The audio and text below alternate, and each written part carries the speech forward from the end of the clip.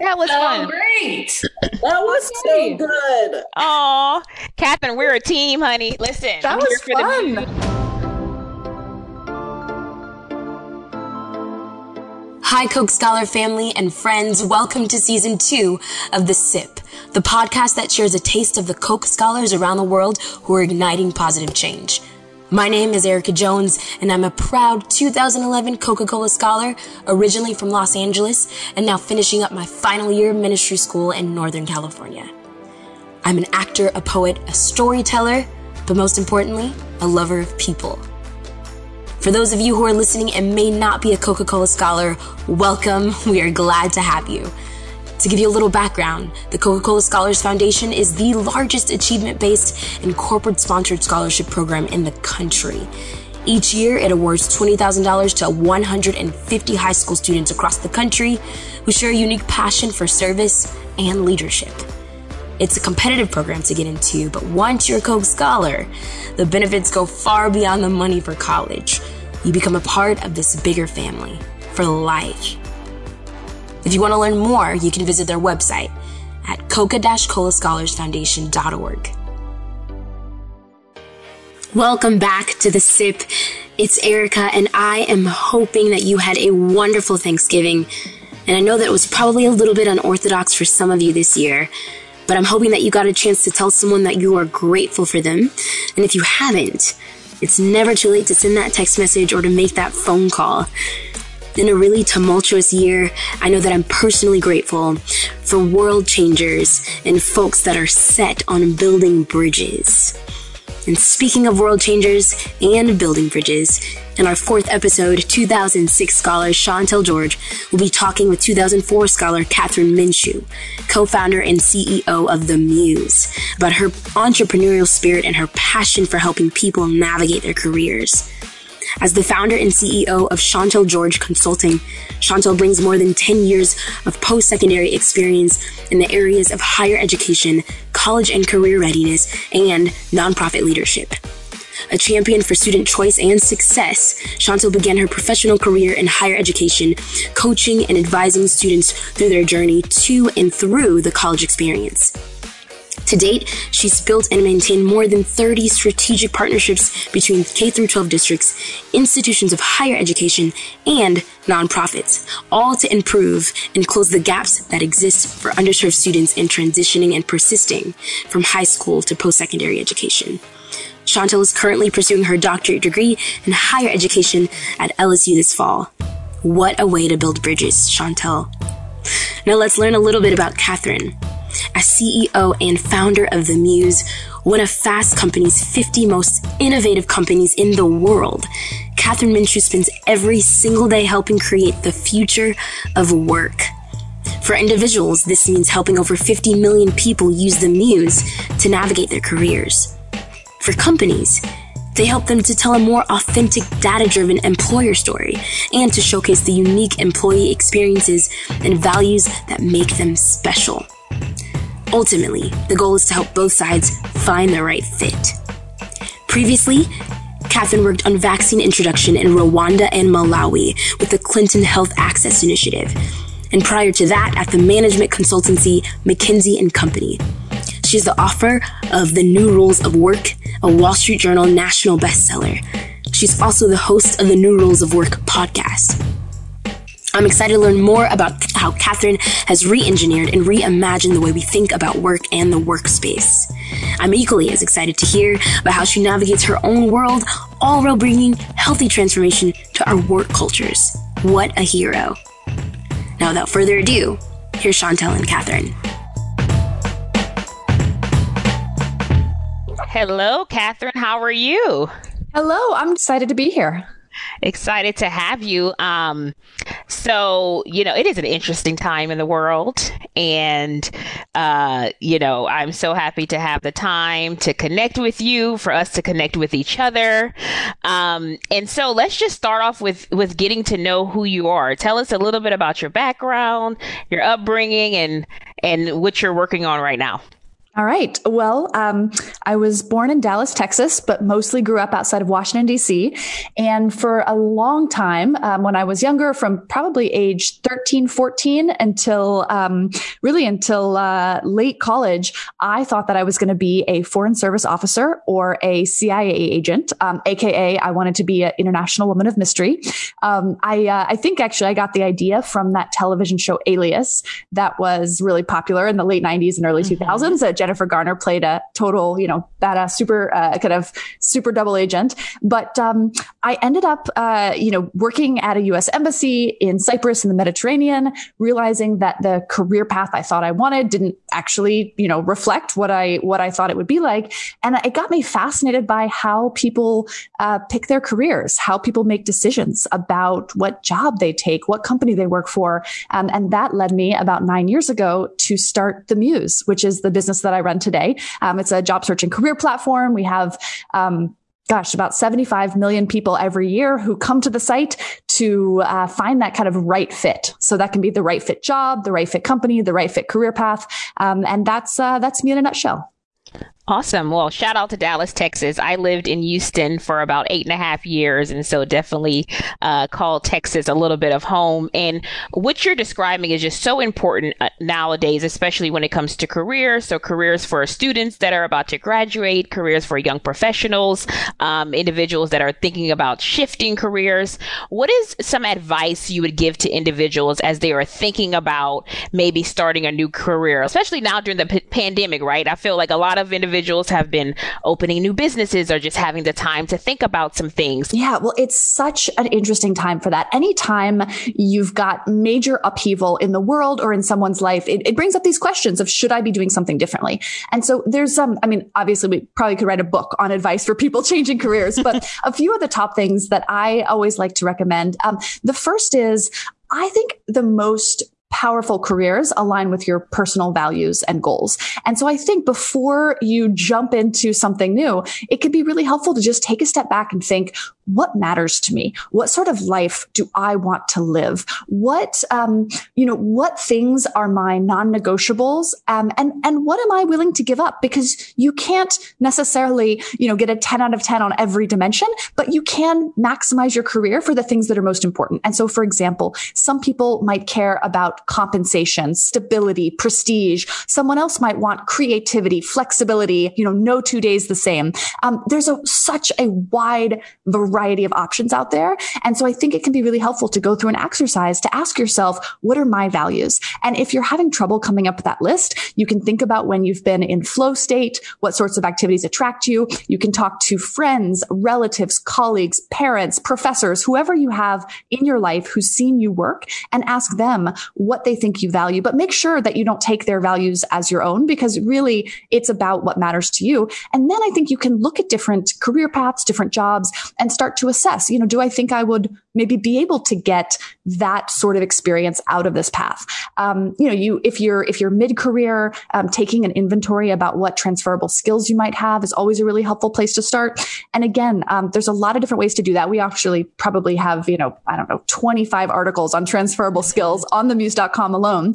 But one of the things I actually love to tell people to do is to go to a job search site. You can use the Muse, you can use, one of the other ones, whatever, but find a job description for a role that is similar to the one you're in now, and then maybe a few job descriptions for roles that are aspirational, places you think you might want to go in the future, and then just get a highlighter. And for the one you're in now, highlight what skills you have today in that job description, and then in a different colored highlighter, look at the others and highlight what skills you might need to acquire or develop. And that can just be a really helpful way of helping you say, okay, well, I've got a few of the things that I need already, but if I want to move in this direction, I should get some customer facing experience. I should, raise my hand to take on planning for a cross-departmental initiative. Whatever it is, that sort of, literal job description by job description comparison can kind of help shine a light on what you might have and what you might want to develop. Yeah, that is so important. Transferable skills. I had the opportunity to talk to some students today, and we were discussing transferable skills of like, even if you are switching careers or changing your majors or trying to figure out what you want to do, there are certain, what I would call the soft skills, the basic skills that can be utilized in so many different professions, whether it's like using Excel or grant writing or public speaking.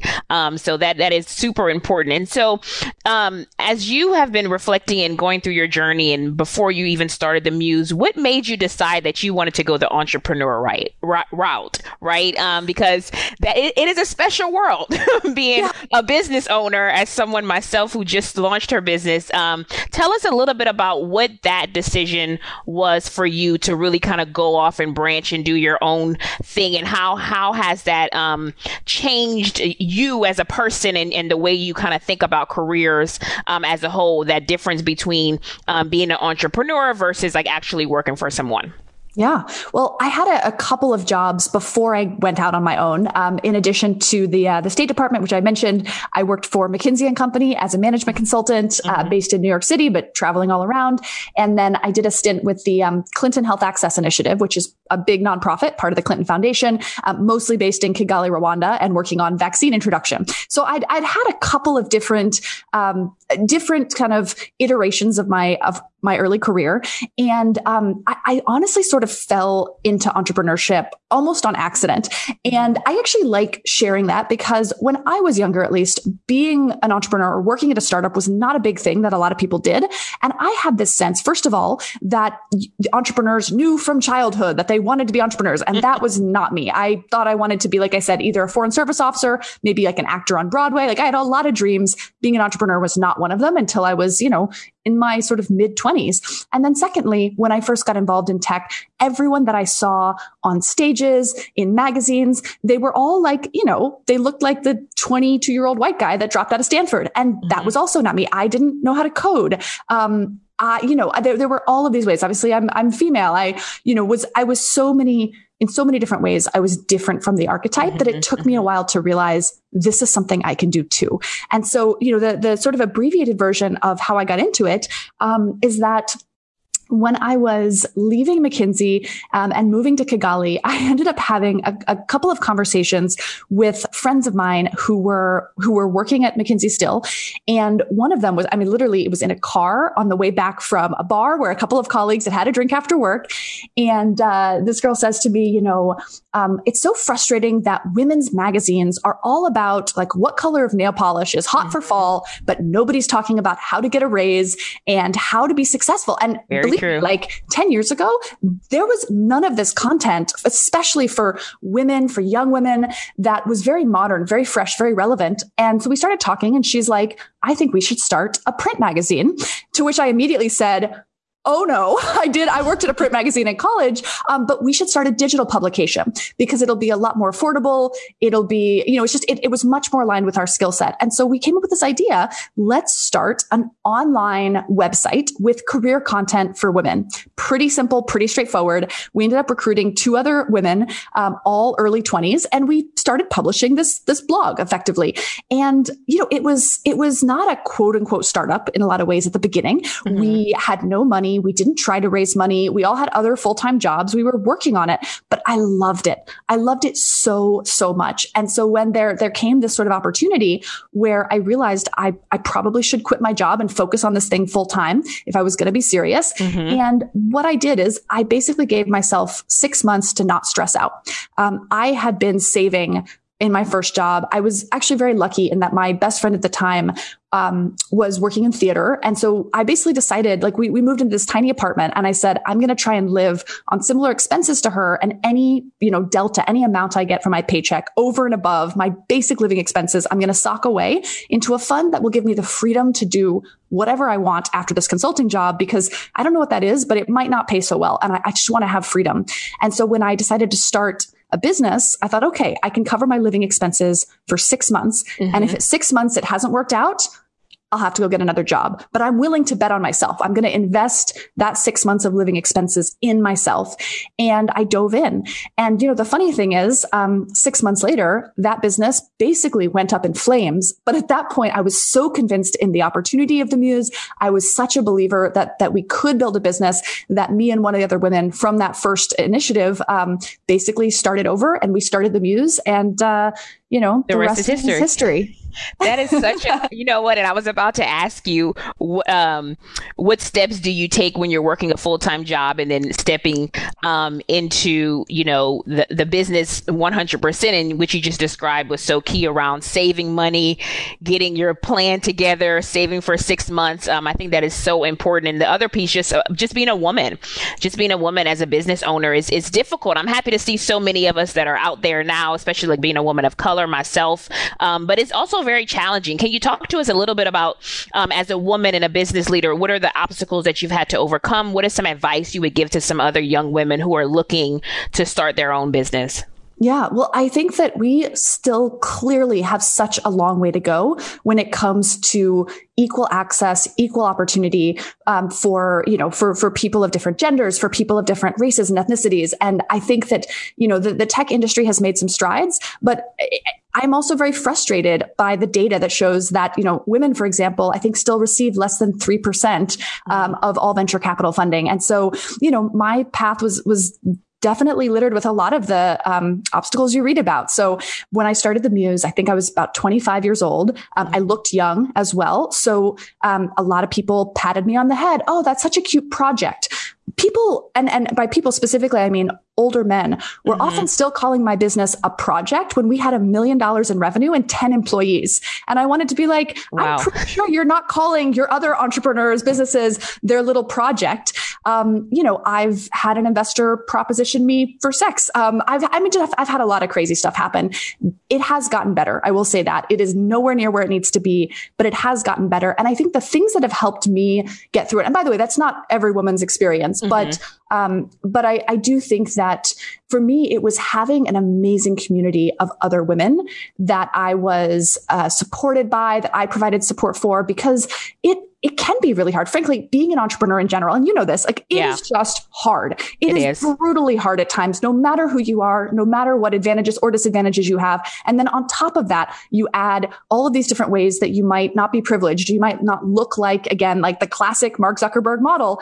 And it makes it that much harder in terms of being taken seriously, getting access to capital. Another thing that I think is so interesting is there's a lot of really thorough research that's been done in corporate environments about the difference between how men and women are promoted. And one of the themes that comes out in almost every single research study is that men are often promoted based on potential, whereas women are promoted based on performance. So a woman will need to actually demonstrate very clearly that she can do the job to get the chance to do it. Whereas often, particularly because, leadership is more likely to be male, sometimes they say, oh, he looks like me when I was younger, or I feel like he can handle it. And they'll give men that chance based on potential. And again, this has been documented by, I think, researchers from almost every major university. Right. What's so interesting is the research into how those same biases play out in entrepreneurship it's a little bit less developed than in a corporate setting, but there seems to be very clear indications that when investors look at entrepreneurs, they look at men and they see the potential, and they look at women and they say, but have you proven you can do it? But are you can you convince me beyond a shadow of a doubt? And the fact is, most early stage businesses, nothing is beyond a shadow of a doubt because you're trying to do something that's never been done. So for me, it was surrounding myself with other incredible entrepreneurs, and especially, this really kind of incredible, passionate, diverse set of women. We could help each other, trade advice, commiserate when something frustrating or really difficult happened. And then, I've also, I've done a lot of what I would call A/B testing in my own day-to-day life. I tried wearing different things to pitch meetings. I tried different locations. I try to pay a lot of attention. What works for me? Because what works for another entrepreneur might not work for you. That's okay. For me, it was wearing black leather to pitch meetings, doing them in offices so I could be a little bit more serious and focused versus in a coffee shop where you're like, oh, hi, nice to meet you. Would you like a coffee? Oh, sure. No, if I was already getting dinged for being young, for being female, I needed to show up ready to play. And I had to pick environments and situations that let me do that. I also discovered that when I pitched on stage, people were much more likely to invest than when I met them in a casual context. So, I mean, I could talk about this for hours. I don't want to bore everybody, but it was really, thinking about it like a process where you're constantly learning and tweaking and iterating and trying to figure out what's right for you.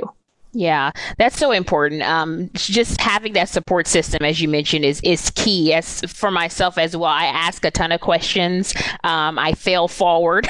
Every day is how I put it. I fail forward. But it's a blessing that a lot of women, before I decided to start consulting, I spent about 3 to 4 months just talking to different women to ask them about how did you raise money? How did you get investors? What were the challenges? What should I expect? And as you mentioned, it is not glamorous. It is not glamorous at all. It is a lot of work, and it's really, really hard as a woman, but we're out here and we're doing it. As far as if you think ahead in the next 10 years, what are you hoping to accomplish? Where would you like to see the Muse grow?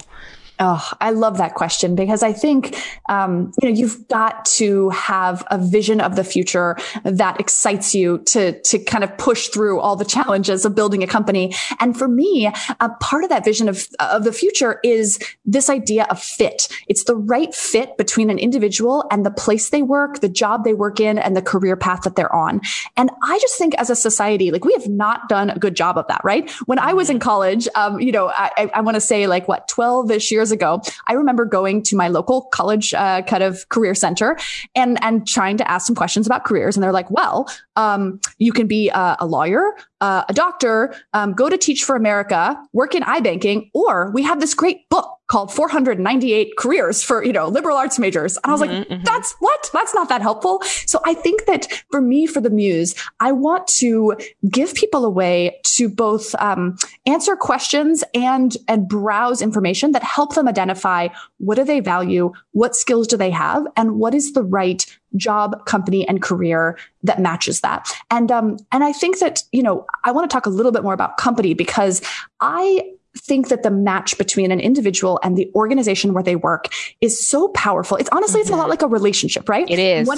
Yeah, it is. And when it works, it's beautiful. People love their jobs, their colleagues, the culture. They feel successful, supported, etc. When it doesn't work, it's demotivating, frustrating. And when you think about, what is one of the first rules of dating, it's different strokes for different folks. People are very different. People are looking for very different things. You've got to be yourself. You've got to find someone else who's being themselves. And you got to see if those two things match. There's no idea of who are the 10 best people to date in New York City. That's silly, but we still have all these lists right there that are the 10 best companies to work for. Right. I think those lists honestly are bull. I don't know if I can say that. Sorry. But yeah. I think the idea of some sort of arbitrary, objective, every company rated on exactly the same factors is just so silly, frankly. Right. And so a part of my vision for the Muse is to really get much better at articulating and helping organizations articulate specifically what are they like to work for? Mm-hmm. What is the good? What is the frustrating? What is the quirks, the personality? And then helping someone on the outside say, yeah, I'd like that. Or frankly, no, that is not for me. Great. I have to tell the HR partners that we work with because most of how the Muse makes money is companies that buy a subscription to our platform to hire great millennial and Gen Z talent. And we can talk a little bit more about the business model because I had to do a lot of trial and error to figure that out. But I have to tell, HR and talent leaders all the time, if somebody's looking at your profile on the Muse and they decide not to apply to your jobs because it doesn't seem like a good fit, that is great. That is incredible. That means that they have saved themselves time. You and your team have saved yourself time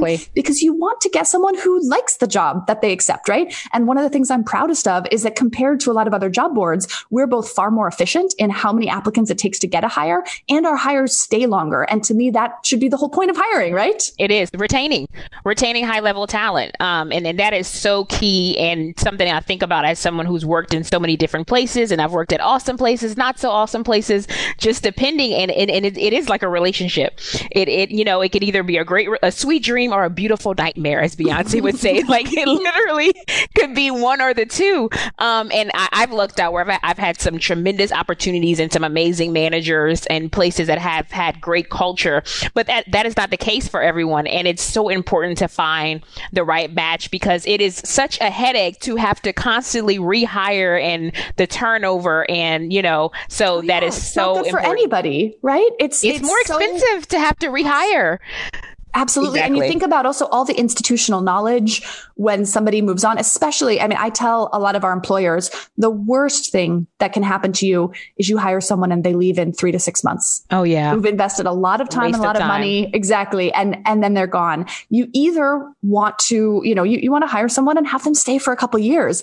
And I actually think that, honestly, I think that the way that we've measured the success of hiring processes is really not serving us, because most of the companies that I talk to, their recruiting teams are still gold on cost and time, which means how fast did you make the hire? How cheap did you make the hire? But again, that is not the number one point of a hire. And that's like a get the butt in the seat kind of mentality. Right. And so a big part of what I've been advocating for in the broader industry around the future of work, around careers, is that as employers, we should measure things like, are the people that we're hiring happy? Are they productive? Are they staying? Would their managers hire them again? That's what a successful hiring process is. It's not just racing to the lowest common denominator or the bottom line. Those things are important, of course, but they're sub bullets after you get the hire right. They're not an excuse to get it the wrong person in the door. And sorry, by the way, the last thing, one of the reasons I care about this so much is, sometimes I think companies or recruiters feel a pressure to tell candidates things that aren't true, in an effort to just close the role. Oh, yes, we're very innovative. Oh, we're so diverse. No, you've got to be honest, because if you sell people a bill of goods to get them in the door, you've just got, an unhappy and disappointed employee on your hands. And again, that does not serve anyone. It doesn't serve them. It doesn't serve you. It does not. It does not. So I'm going to shift gears a little bit. And so obviously one thing that connects us is that we are both Koch scholars. If you could rewind to your 17-year-old self, pre-scholars weekend, what advice would you give the 17-year-old Kathryn? I love this question. And, the thing that comes to mind first is I wish I would have told her, like, chill out. You're doing okay. I think sometimes young people who are passionate, who are motivated, they put so much pressure on themselves to get it right away. I remember agonizing in high school about which college to go to, and in college about which job to take. And there was a part of me that acted like, if I don't get it right, like my life is over. And the reality is, like, we live in a world where people are going to change careers, often 6 to 8 times in their lifetime. Exactly. Sometimes 10 plus. Like, there is a lot of flexibility. So I often encourage young people to, one, take a deep breath. You're doing fine. 2, think about what you can learn, perhaps a little bit more than what you get. I would always encourage someone to take a job opportunity early in their career where they think they're going to learn and grow tremendously over one that pays a little bit more money, unless there's a very specific reason that you must have that money. Otherwise, you will be able to invest the experiences and the skills that you gain into a higher salary and a better career path later on. And so I also think, I guess, last thing I would tell, 17-year-old Kathryn is, and actually, I feel like I actually did a good job of this. It's like your early career is a great time to take risks. Now in your mid 30s, for example, if I was like, oh, I want to go like intern in brand marketing, or like that is hard. It is complicated. You worry about maybe being embarrassed in front of people who know you as like really, really good in one industry. And now you're, and you can do it. And I think people should do a career change, frankly, at any age. Yeah. But I really tell young people, like, you don't realize the gift you have in being able to just try. So like, take an internship in some super random field that you think you might be interested in. Look at me. Like, I'm going to build my career in technology. I've been in technology for, 9 years, 10 years or almost. But my early career experiences were vaccine introduction and global health in East Africa, working in New York City and across Ohio and Michigan and Missouri, and management consulting, doing a lot of mortgages, like all these random different things. But I love those experiences. I wouldn't trade them for the world. And I'm so grateful that I had the ability to just try and fail and test different things out at that stage in my life, because it really is such an opportunity to, to sort of spread your interest set wide. Yeah, that is so important and so key. Even for myself, I'm like, you know what? The sky's the limit. There are so many jobs that I find out about that I'm like, man, if I would have known that 10 years ago, and I was sharing with students too, I'm like, the jobs that are available now in the next 10 years, there's going to be more jobs that are going to be available to them, within the next 10 years. And so I agree. I believe in taking risk and, seeing what happens, throwing a bunch of things up at the wall and seeing what sticks. It's never too late to change your career. I started off in healthcare. I was a cancer researcher for the first 3 years right out of college. Loved it, but knew it wasn't really my passion and my jam. And then I shifted careers completely to higher education. I've been in this college access space, and I probably will stay in this space because it actually is the reason why I was put on this earth. I'm convinced. But I love that. What a gift to know that. What a gift. Exactly. It's what I want to wake up and do every day. Absolutely. And probably some of the same things that drew you to be initially interested in healthcare are probably, I would guess, still true. Supporting people. They just manifest and show up in very different ways. Exactly. All right. So a couple of questions left. What, if you were not in your current role, as far as, business owning the muse, what would you do? What other job would you want to have? Well, so restaurant critic, if that were an option. I mean, being paid to go around and eat delicious food, that sounds terrible. Don't make me do it. But no, I'll give you actually a slightly more serious answer, which is, I love supporting women entrepreneurs. And I love learning about women entrepreneurs. I want to encourage more women to start businesses and step out on their own. And so, if I were not doing this, I would either, if I had some sort of experience like this, I'd love to advise, invest in, help other women entrepreneurs. Honestly, also made so many just like stupid operational mistakes in the early days of the Muse that I would love to help like another person avoid some of those, and just be able to focus on their product and their market and their vision. And so that would be one. The other thing I've always thought would be really fun would be to convince a television network to let me do a TV show for them where I fly around the world interviewing female entrepreneurs and sort of shining a spotlight on just amazing women creatives and business owners all around the world. And also it would scratch my secret itch for travel. So if anybody's listening to this, please and interested, I mean, I need like 5 to 10 years because I'm pretty on this Muse thing, but come back to me later. No, I love that idea. I like personally want to have my own talk show. And so at some point I'm hoping to do that. So I agree. And I love to travel too. Well, the partnered in crime. There you go. All right. So to end us, I have this little game we're going to play called the Fast Five. So I'm going to ask you, it's just like the, really quick, whatever comes to mind on these questions. You ready? Oh boy. All right. Here we go. All right. So the first one is, what are 2 apps or websites you can't live without? Ooh, Instagram, because it's how I keep up with my friends and their babies, and then Pocket, because I like to save articles to read them later. There we go. All right. Number 2, if I looked at the music on your iPhone or iPod right now, what would surprise me? There's a lot of country. Okay. I'm a huge country fan. It's so happy. It's so awesome. There's also a lot of Taylor Swift that probably wouldn't surprise you. I would say I like Taylor. And actually a lot of Broadway, some Disney, some Hamilton. Again, Hamilton. I don't know how surprising. Yeah, I could probably sing it end to end. I'm honestly, I love Hamilton. Not sure that there's any part of that musical that I haven't committed to memory at this point. I saw it twice in Chicago by myself, literally like rolled up there the day of, got a really cheap ticket, like second row, and lived my absolute best life. So I'm here for the Hamilton. Gosh. It's amazing for entrepreneurs, by the way, because I think the seeing the story of how the United States was a bit of a hot mess in the early days really made me feel better about the evolution of my company in the early days as well.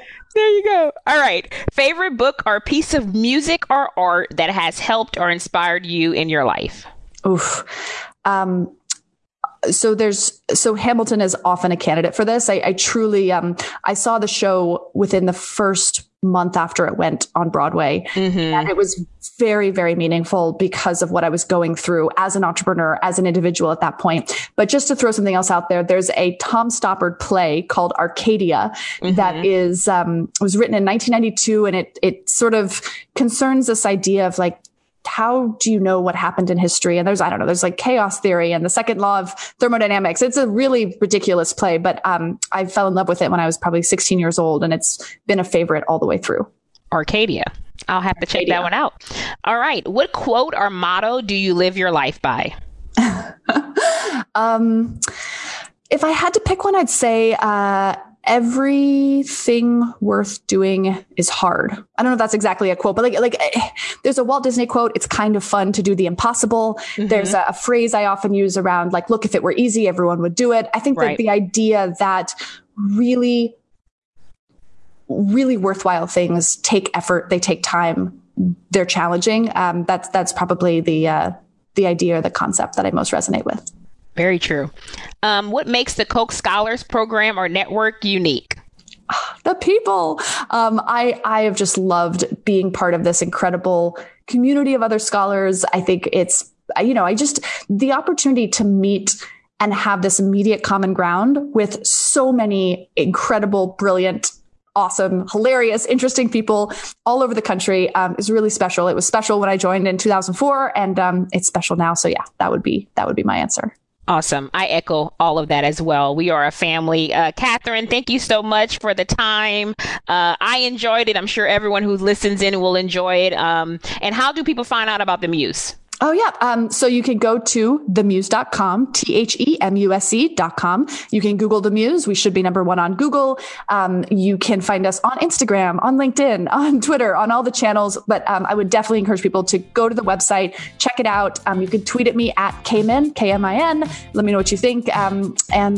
Just very excited to hear feedback. And thank you again for having me. We hope you enjoyed the 4th episode of Season 2 of The Sip, featuring Chantel and Kathryn. To learn more about the Muse or other things they discussed, check out our show notes or coca-colascholarsfoundation.org. And if you have an extra minute, we'd love for you to rate the show or to leave us a review. Check back in 2 weeks when 1992 scholar Sue talks with 1990 scholar Jason Feldman, who co-founded Vault Health, the first company to provide specialized healthcare for men at home. They also provide at-home COVID-19 saliva testing for everyone, which is amazing. See you next time on The Sip.